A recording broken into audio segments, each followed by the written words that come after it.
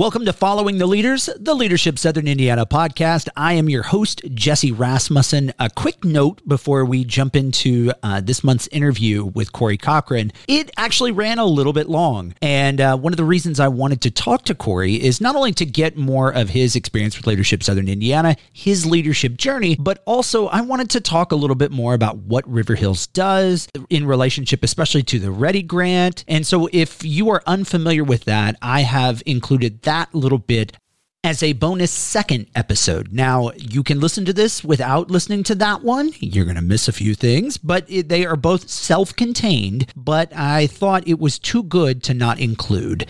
Speaking of time, let's get right into it. Our guest today, he is the executive director of the River Hills Economic Development District.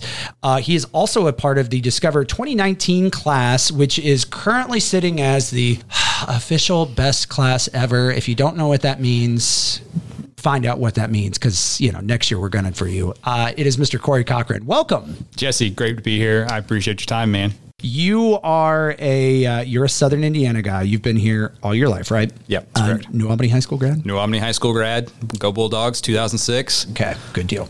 All right, we can continue the conversation. Now, so how do you get from, you graduate high school, how do you get to here? I mean, there's a lot in this, I always call it your leadership journey. How do you get here? Yeah, that's a great question. Jesse, I'll tell you kind of personally, graduating high school, actually I wrote a paper saying that I was going to be president of the United States one day. I mean, you listen, you're not quite old enough yet. So, I mean, there's still time, Cory. There's still time. As a matter of fact, I think I even created a Facebook page back when Facebook was for college kids. Right. But nonetheless, went off to college. I thought, let's get educated and then let's move back to the community. After college, I ended up working up in Indianapolis for a few years for the Indiana Department of Education, worked in government affairs. So really got to know the government process, both from the state level, local level, things like that, all things education. One of the best jobs I've ever had. My wife and I, we ended up getting jobs back home, worked at Ivy Tech for a little while. So still in that education sector. Yeah. But at that point, I was on the community side, working with the community on the foundation. So again, it was economic development, education / public relations, and then ultimately led to the River Hills job. So I assume that since you graduate high school and you decide I'm going to be president, so leadership aspiration, when did that start? So my grandfather actually was in politics locally for many, many years. A lot of people know him. And I always just looked at him and he was a leader in every sense of the word. And he was a leader by doing different things. Whether it was his job at IUS or whether it was when he was actually state legislature. But at the end of the day, everybody looked at him and just saw a leader, whether you agreed or disagreed with his politics. And that's what I always liked about it is I always kind of wanted to be that person that could lead when needed. Yeah. So the political aspirations, I'm not going to say that they're not there anymore, but I certainly have given up on the presidential dream. Again, you're a young man. You got time. I appreciate that, Jesse, but I still enjoy being a leader for my team at the end of the day. And that's where my focus is today. Whatever the future holds, I hope to be a leader. I hope to be someone that the community can rely on and count on. But as of today, my leadership role is with my team and my family. So are you of the mind, are leaders born or are they created? And I'm going to answer it as a politician. I don't think you have to choose one. Emily did the same thing to me. Oh, man. I got actually, I'll talk about Emily in a minute. But that was a great podcast. I loved listening to that. Well, thank you. That's why I had you on. You buttered me up. No, I'm kidding. I would tell you, especially academically, I wasn't the person that was going to ever be, on paper, a good leader. But I always had the social skills. Right. I was always able to talk. That was a good one. Meet people, connect, network. So I've got leadership capabilities or characteristics is a better word. Yeah. So maybe a little bit of both. Since maybe high school, it kind of a light bulb went off and I was like, I want to be on the leadership side instead of the following side. And so I think that's when I kind of kicked it in high gear and I kind of looked back and I said, all right, I've got to do this, and this so that I can be a leader someday. See, I appreciate hearing that because, the goal with this podcast is to speak to people who approach leadership from very different positions.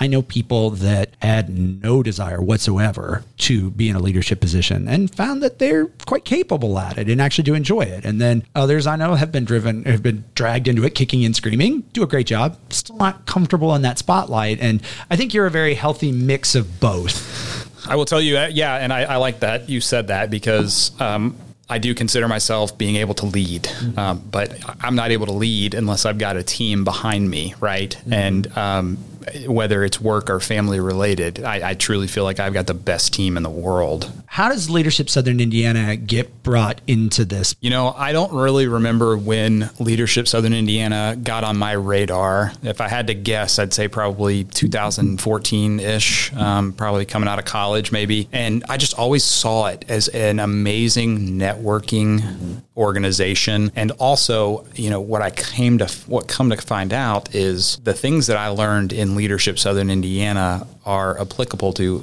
any career. Absolutely. And so for me, being young, going into Leadership Southern Indiana, I knew that it was going to be an amazing program. I did Discover Focus. I should probably say that. I have not done the Elevate program. But from the beginning, I knew that Leadership Southern Indiana was going to be good for multiple reasons. And I'm a huge network guy. Mm-hmm. Like, if I have to say, what am I good at?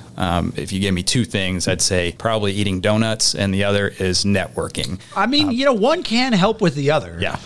So, but no, seriously, Leadership Southern Indiana, I saw it and I said, I've got to be involved with that organization because Southern Indiana has so many good, educated, hardworking people. And this is an organization that connects all those people. There's really no other organization that does that just for the sole purpose of creating leaders. Part of the other reason why I'm doing this podcast is, I've been with Leadership Southern Indiana for a year.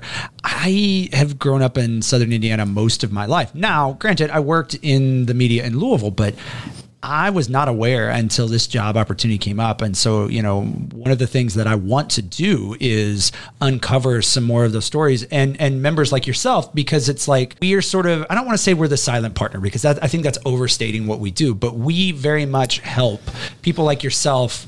And we, networking, relationship building is like we like to do it. I mean, there's just so many things that are sort of weaved into that tapestry that, you sometimes forget. You're like, man, this cake tastes really good. And it's like, well, we're part of that recipe.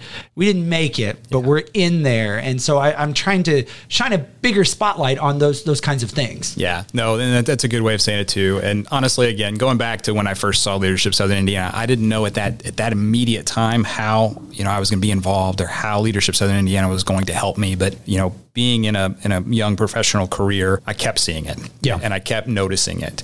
And eventually it was just like, I've got to do this. Now, was it something that I needed to further my career, or was it something that I needed to learn certain leadership characteristics? I don't know. Mm-hmm. It's hard to say. It is. But at the end of the day, it is an organization within our region that's doing impactful work by connecting leaders and teaching leadership skills. So, man, all right, we're done. Well, that's all I need for now. No, awesome, cool. But no, so do you have any notable experiences that you can share from Discover? Because there are a couple of things in the Discover program that we are not allowed to talk about. I do, actually. I'm glad you asked this. But one thing that I loved more than anything about my Discover class was just the difference in generations and demographics.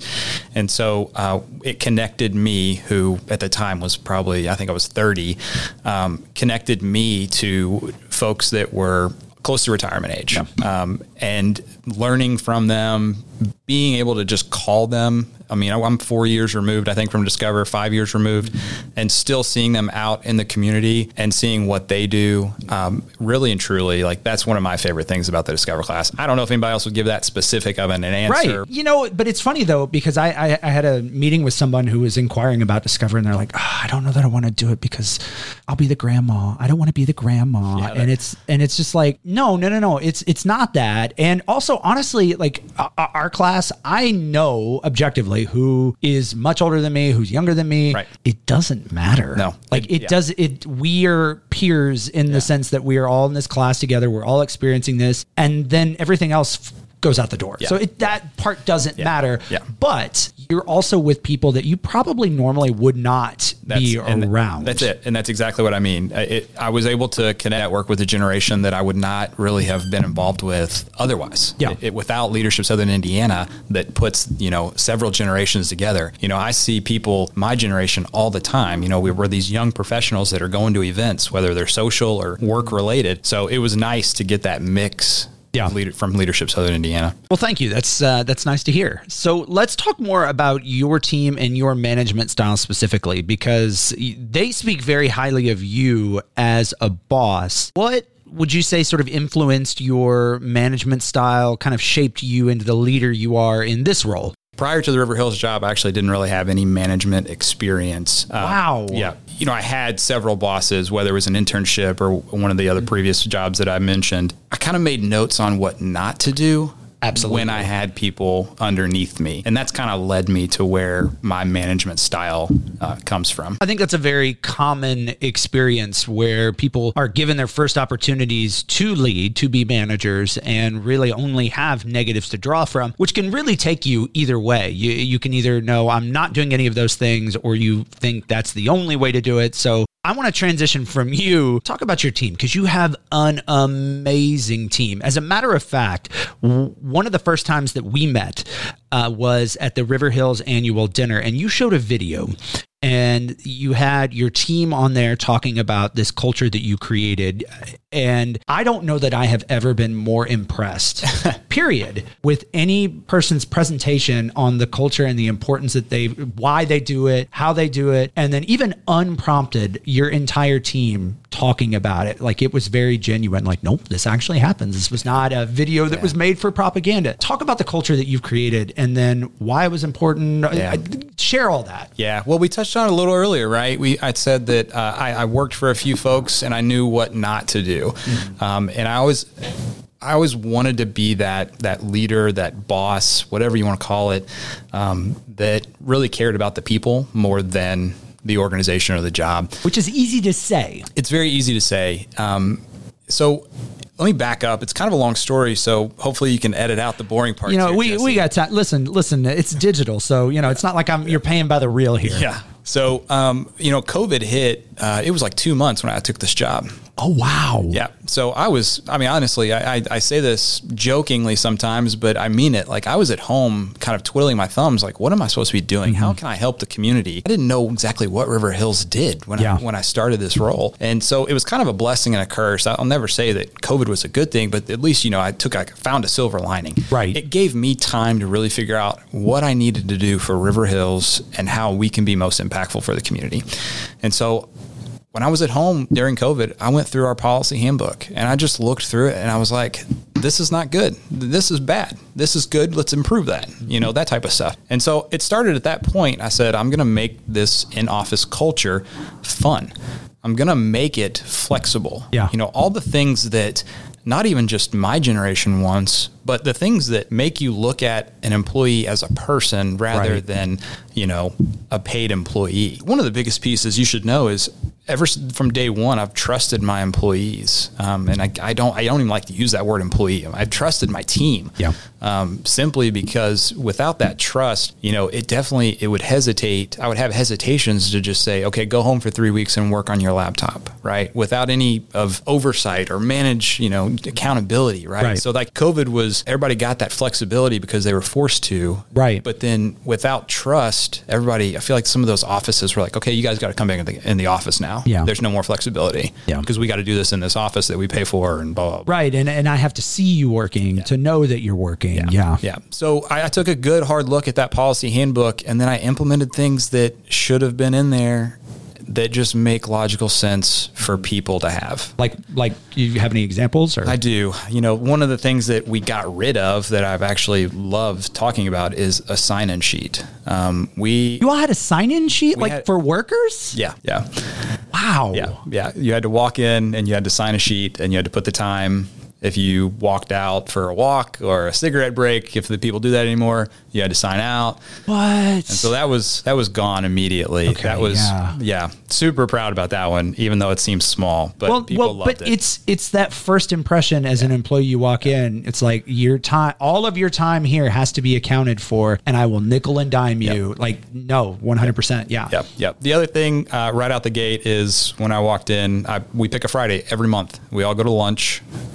I pay for lunch, whatever that is, and then everybody goes home. I go back and cover the office. So the entire team goes home. They get half a day on a Friday, once a month kind of thing. And that's still going on today. Once once a month. I think the last one I saw was Top Golf. That was the one you went on. That looked fun. Yeah, that was a lot of fun, man. Yeah. Was there like was there an 80s theme to it? So one of the team members, Sarah, I think she found that windbreaker at a consignment shop. That was impressive. Yeah, she spent $7 on that, and then we all were like, I have a windbreaker at home, and then like the conversation basically went from, if we do this, the wind won't stand a chance.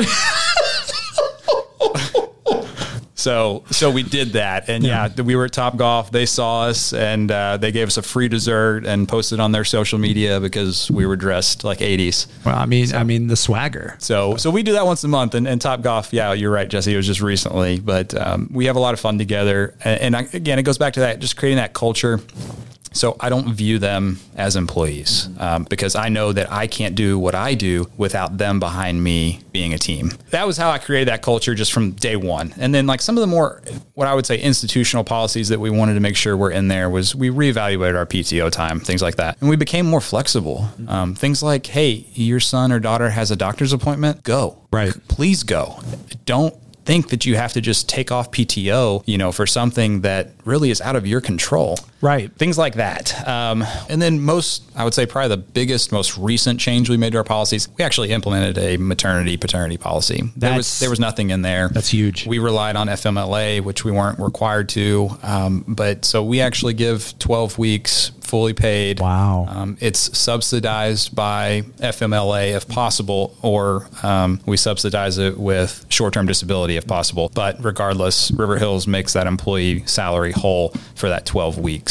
That's huge. Was that a little bit inspired by your own home life? Because you yourself are a parent. You have a son, correct? I have one. Yeah, I just turned a year old in December. Congratulations. So, thank you. Again, I go back to, my mom was always the one that was able to take us to and from doctor's offices, to and from school, and things like that. So I do go back to what I said. I think that having that flexibility, my dad was always working. He was a lineman for Duke Energy for 40 something years. And so he always on call and always working and gave us a great life as kids and stuff like that. So, but my mom seemed to be the one that needed that flexibility, especially early on, which she was a Discover grad. I should have mentioned that earlier. Oh, wow. We got multi-generations. I did not realize that. Yeah, shame on me for not doing the research. That's all your fault. So, but yeah, I think in the late 90s, my mom went through the program. So absolutely. That's cool. I love that. Yeah. But my mom is in Elevate currently. Oh, nice. Yeah. So we have a little bit of that too.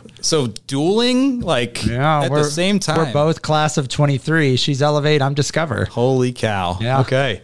All right. So, but yes, I think a lot of that growing up kind of molded me to be the way that I am in terms of, getting that flexibility, for whatever it is. Like I truly have this mentality with my team. If you are getting your work done, I don't care.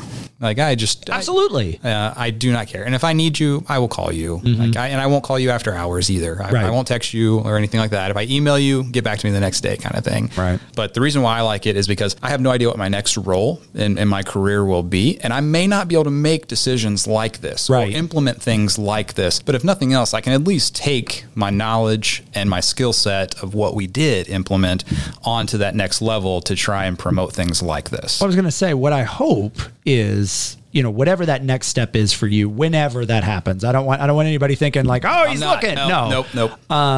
But you have a track record now. Yeah. Well, Cory, one thing we haven't talked about yet, but I do think we need to bring up is the gender makeup of your team. I'm the only male in the office. Yeah. Which really shouldn't matter, except to me, it stands out. We just finished our first breakfast series, which the overall theme is women in leadership. And we put a special focus on traditionally male-driven industries. And we had a great group of panelists that talked about their leadership journey and especially how hard it was for them to succeed in workplace cultures that were not what you've created. And I say what you've created because I hear that from Apoorva, I hear that from Melissa, I hear that from pretty much every member of your team. It's a good example example, the small tangent I'll go on, a lot of people ask that particular breakfast series. They're like, well, I'm a man. Can I go?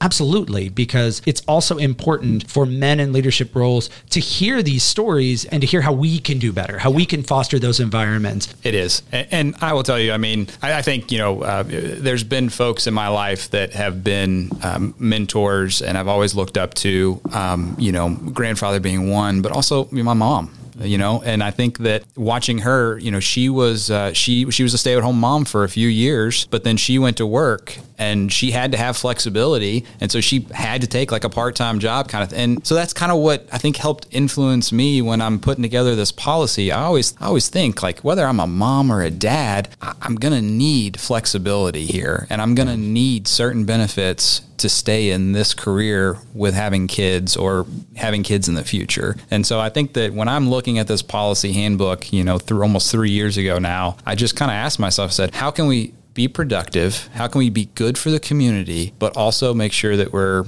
seen as humans in the workplace, as because we're moms and dads and we're aunts and uncles and we're cousins and sisters and brothers. Yeah. And so we've got to be able to have a life outside of this office. I just hope that trend continues because I love being that dad, right? I love being the guy that gets to go pick up his kid and take him to a doctor's office, or, in the future, we got to make sure we're at ball practice by, 3 p.m. or something. I got a 7-year-old and an almost 3-year-old. Don't wish for that. So you're a free Uber driver is what you are. That's all I am. Yeah. That is all I am between daycare and my son's like, I was a 0 sport athlete. My son is like a 3 sport athlete at 7. So don't wish enjoy that evil upon myself. Enjoy the 1 year, enjoy it now.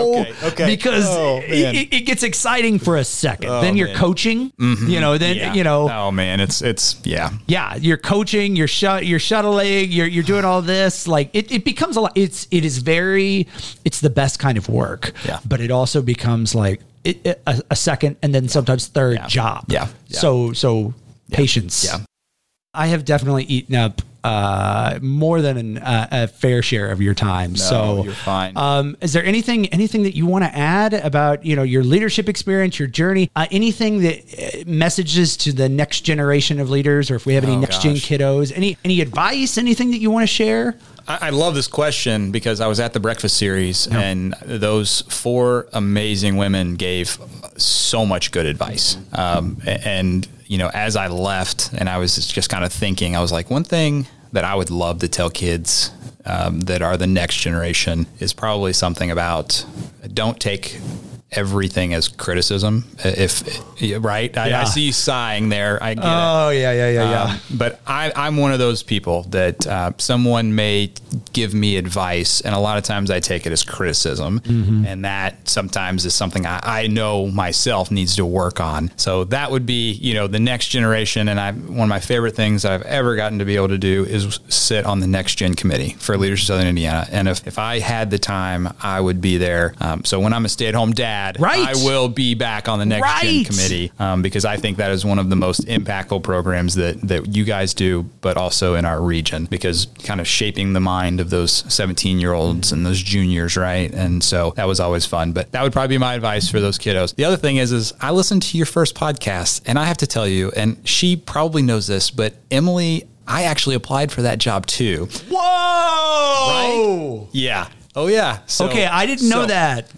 She may know that, not know that, but I have got to give her kudos because I have seen the things that she has done in the past couple of years in that role, and I am just so impressed. They made the absolute right choice. So hopefully this piece gets edited in because I've never been able to tell her that because we just haven't crossed paths as much as I thought we would. But she did an amazing job on this podcast. She's a great cheerleader for Leadership Southern Indiana, and that was an awesome thing. I can't agree with you more about that. Thank you for all the work that you've done, not just in Southern Indiana in your role, but also being a good role model and being a good leader to aspire to, because, there are a lot of people in our generation. I think the term is geriatric millennial. We're getting there. But that are finally getting those leadership opportunities, and sometimes they're prepared, sometimes they're not. And so always being able to seek out those good examples and what people are doing the right way, I think is very important in being that. So thank you for sharing that with us. No, you're absolutely welcome. I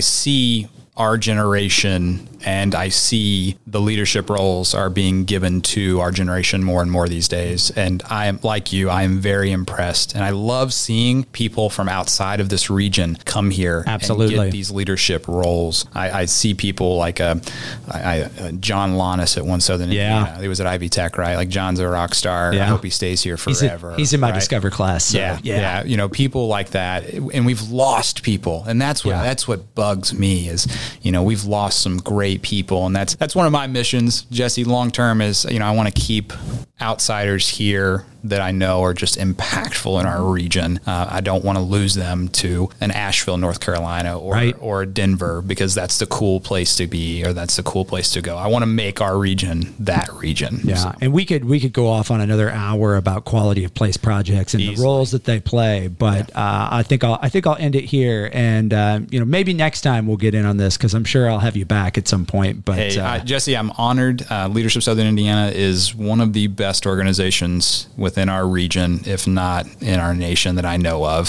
So congratulations on getting this up and going. I'm honored to be your second podcast. I don't know if that's so Emily beat you out for two things now. Oh my gosh.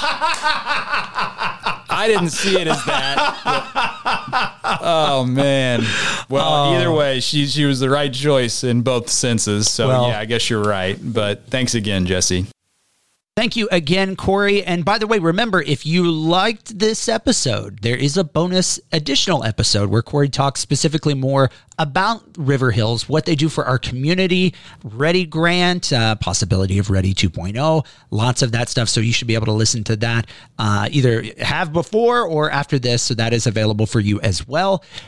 Do me a favor, if you enjoyed this podcast, like, subscribe, rate, review, all of that fun stuff. It helps more people know about the podcast. It also makes me look good, which is always a nice thing. And also, if you subscribe, we will be doing smaller little supplemental podcasts between our interviews throughout the month, so you'll get notifications for that as well. If you've got any questions about Leadership Southern Indiana, specifically what we do, our programs, we have a lot of our program applications are getting ready to open in the next couple of months, or membership. Just go to leadershipsi.org. You'll find all the information and the best ways to get a hold of us. So thank you once again for listening.